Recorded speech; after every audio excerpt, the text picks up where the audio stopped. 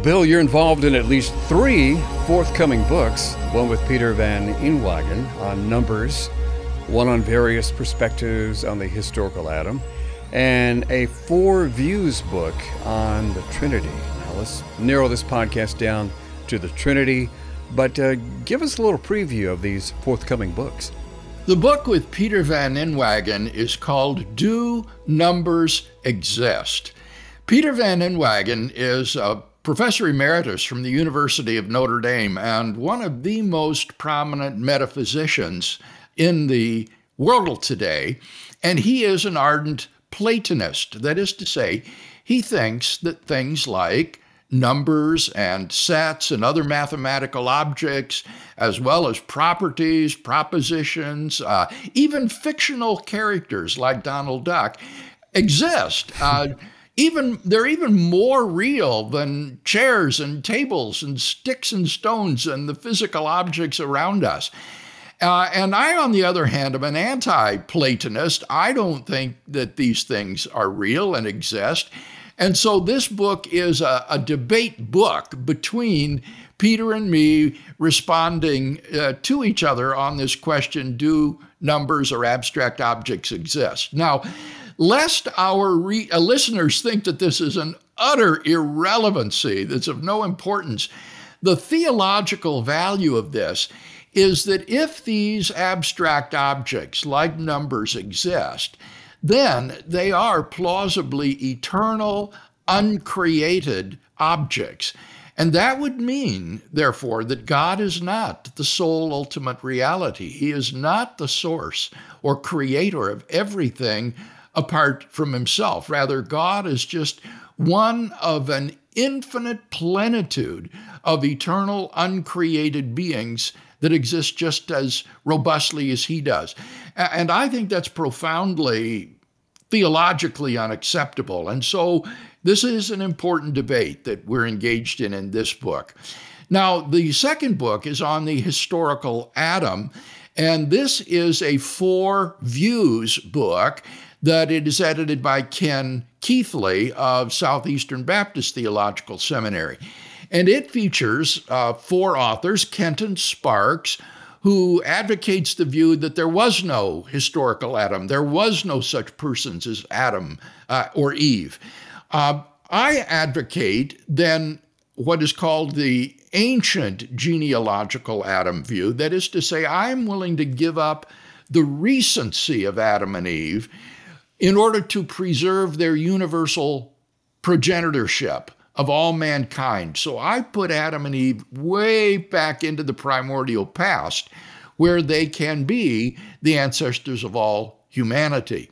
Then there's Andrew Loke, who is a scholar from Singapore, and he defends what's called the recent genealogical Adam and Eve. And this view basically says that Adam and Eve were selected by God as an elect couple out of a broader population of hominins that existed at the same time. And therefore, they can be relatively recent. This view tends to sacrifice universal progenitorship in order to maintain their recency. And then finally, the last view is young earth creationism, defended by Marcus Ross, which holds to the traditional picture of Adam as the universal progenitor of all mankind, but someone who existed only a few thousand years ago. And then the Trinity book. Mm-hmm. We have some excerpts recorded from ETS panel discussion in San Antonio, Texas, with other contributors on the Trinity book, which is titled One God, Three Persons, Four Views. I like that. Dale Tuggey's Unitarian view is the most controversial, so we're going to focus on that.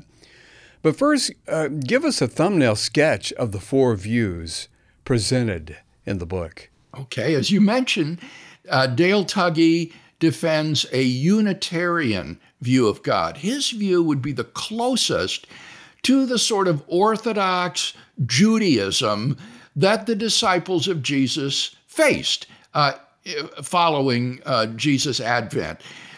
He believes that God is uniquely God the Father, and that Jesus of Nazareth was just a mortal human being, no different than you and I, except that God raised him from the dead and exalted him to his right hand to be the Lord over creation. But nonetheless, he is still a mere creature, and God the Father is the only person that is God.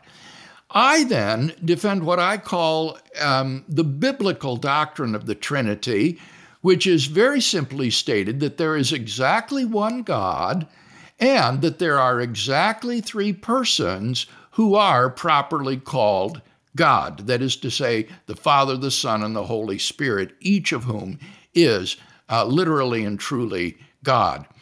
Then the third view is represented by the Christian philosopher Bill Hasker, who defends a view very much like mine, but he adds, in addition, the Trinitarian processions. That is to say, on this view, the Father is the fount of the Godhead. The Father begets the Son, and the Holy Spirit proceeds from the Father and the Son. And so this is a more complicated doctrine of the Trinity than the one that I defend. And then finally, the fourth view is the most complex and doctrinally rich view of all, defended by Bo Branson, who is an Eastern Orthodox theologian and philosopher, and he defends a full-blown Nicene Trinitarianism, which includes things like the doctrine of divine simplicity and denies that there are three centers of self-consciousness in God, as well as distinct operations of the persons of the Trinity toward the external world. So it is the most creedal of the four views that are represented in the book. Yeah. All of these books are due out in the early part of 2024, Bill? Yes, so far? yes, they're all finished and they're all in press, so they should be out within coming months. This is going to be an interesting year, all these books on this topic, because now it's going to produce all the interview requests, all the responses on YouTube and social media as people begin to read them. It's going to be good. It's going to be interesting. I think 2024 is shaping up to be a very good year, Lord willing. Bill, do you think it's a rather radical move to try to overturn the doctrine of the Trinity? I understand that we should scrutinize what we believe and evaluate doctrine, but the doctrine of the Trinity is a major consideration.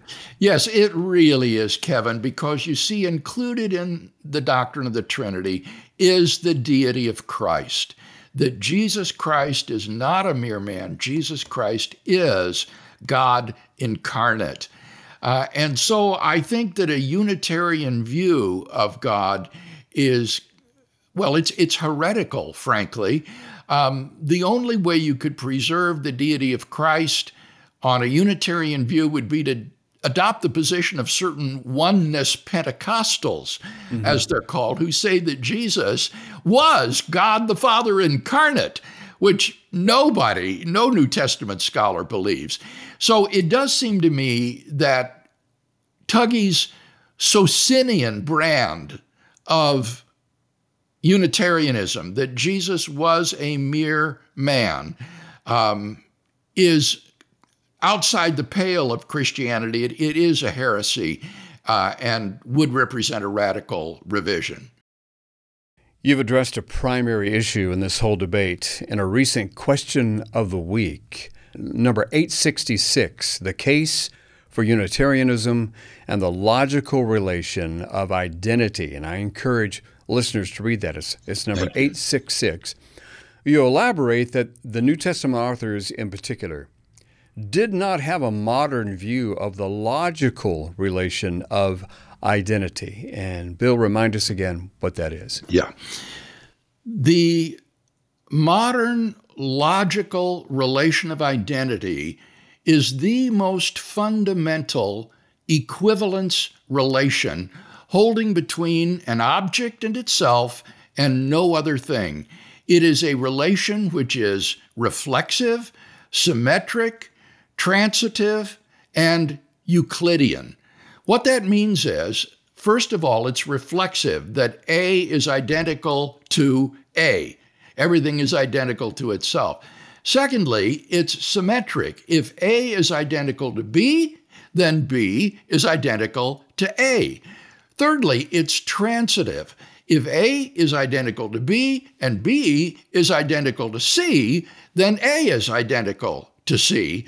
And finally, it's Euclidean, which is to say if A is identical to C and B is identical to C, then A is identical to B. And this modern grasp of the identity relation was something that the ancients did not have. Aristotle alone, in his Topics, has a couple of sentences on the identity relation where he seemed to grasp this, but his insights were overlooked and forgotten. And as a result, it wasn't until centuries later that the modern concept of identity came to be expressed. And so according to William and Martha Neal in their book, The History of Logic, Aristotle doesn't get any credit for discovering this relationship because it was forgotten and not grasped in the ancient world. Let's go then to the first clip from this panel discussion in which Tuggy is asked a question. Here's clip number 1. I got a question for Dr. Tuggy. How do you explain the fact that there are no credible New Testament scholars who agree with your view that the New Testament uniformly presents a view of Jesus as ontologically human and nothing more? Well, I mean, you do have PhDs who think that's true of the Synoptic Gospels and probably of Acts too. Why not? I guess people think pre-existence is obvious, and the kind of arguments from Christians like me are just not part of the discussion. As a philosopher, if I'm studying free will or something like that, my first task is to find the strongest arguments for all the different sides. This is not done in academic theology. And so it's just off the table. It's not considered. They're overlooking the Minority Report from the early Reformation and also from the times of Origen, Novatian, and Tertullian, who all repeatedly complain about, quote, mere man Christians in the mainstream churches. Do you agree that most scholars disagree with Tuggy's Minority Report, Bill? It's not a minority report, Kevin. All New Testament scholars agree that in the pages of the New Testament, Christ is declared to be God, just as the Father is God. This is universally acknowledged, even by those who don't believe it themselves. No one denies this, not Bart Ehrman, not Paula Fredrickson, not Maurice Casey, not even Rudolf Bultmann. All of them acknowledge that in the pages of the New Testament, you find clear and unequivocal statements of the deity of Christ. And this is a real problem, I think, for Tuggy's Socinian view. He needs to explain why it is that his arguments are not convincing to the Guild of New Testament Scholars. And that's why in my essay in this volume, I attempt to get down and get my fingers dirty in the actual exegesis of the New Testament text to show that the New Testament does affirm the full and unequivocal deity of Christ, and invite Tuggy to deal with these texts. But the overwhelming majority of New Testament scholars disagree with Tuggy's view that Christ is portrayed in the New Testament as a mere man. Here's the next clip. Tuggy is asked another question. Thank you. A second question for Dr. Tuggy is John 16:13. In John 16:13, Jesus promised that the Holy Spirit would guide the disciples into all truth. But on your approach, it would seem that the Spirit's efforts have resulted in massive failure on precisely a point that is of overriding importance to Unitarians, namely monotheism and the unity of God. What are you to make of that?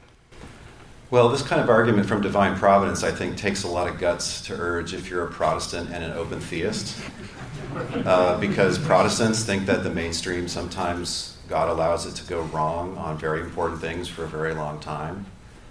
And I don't think God's Spirit failed, because what happened is the mainstream small c Catholic tradition actually preserves in its creeds, especially the older ones, all the stuff I think is essential to the gospel. So I think what's essential to the gospel is basically what's preached in Acts. So God's not going to get rid of this because it's preserving the truth, even while it's layering in all this other stuff. Is Tuggy saying that arguing from divine providence can backfire, Bill, especially if one is a Protestant? Well, you need to understand that this was a question posed by Bill Hasker, who is both a Protestant and an open theist. That is to say, he denies divine foreknowledge of the future. And so Tuggy is kind of using a so's-your-old man argument here, saying, well, you as an open theist must recognize that the Holy Spirit has not preserved the church from error in affirming that God has complete foreknowledge of the future. Now, that's not a problem for someone like me who affirms divine foreknowledge. But I would offer a stronger formulation of this same argument that Hasker has given. And it would go like this. In his gospel, John says that the Holy Spirit will lead us into all the truth and will teach us all things that we need to know. And according to John's gospel, this includes the teaching that Jesus is God. That is right at the heart of the Gospel of John. John 1:1, John 1:18, John 20:28. So clearly, John thought that the deity of Christ is among those central truths that are taught to us by the Holy Spirit. And so the person who denies the deity of Christ has to be denying this promise of Jesus that the Holy Spirit will guide us into all the truth. I want to remind you that you can give to Reasonable Faith and keep this work going forward all around the world. We get questions and interactions from people in Muslim countries and in Europe and Asia, South America, all over the world. People are interacting with Reasonable Faith, and you can partner with us and tap into the many resources Reasonable Faith has just for you. reasonablefaith.org.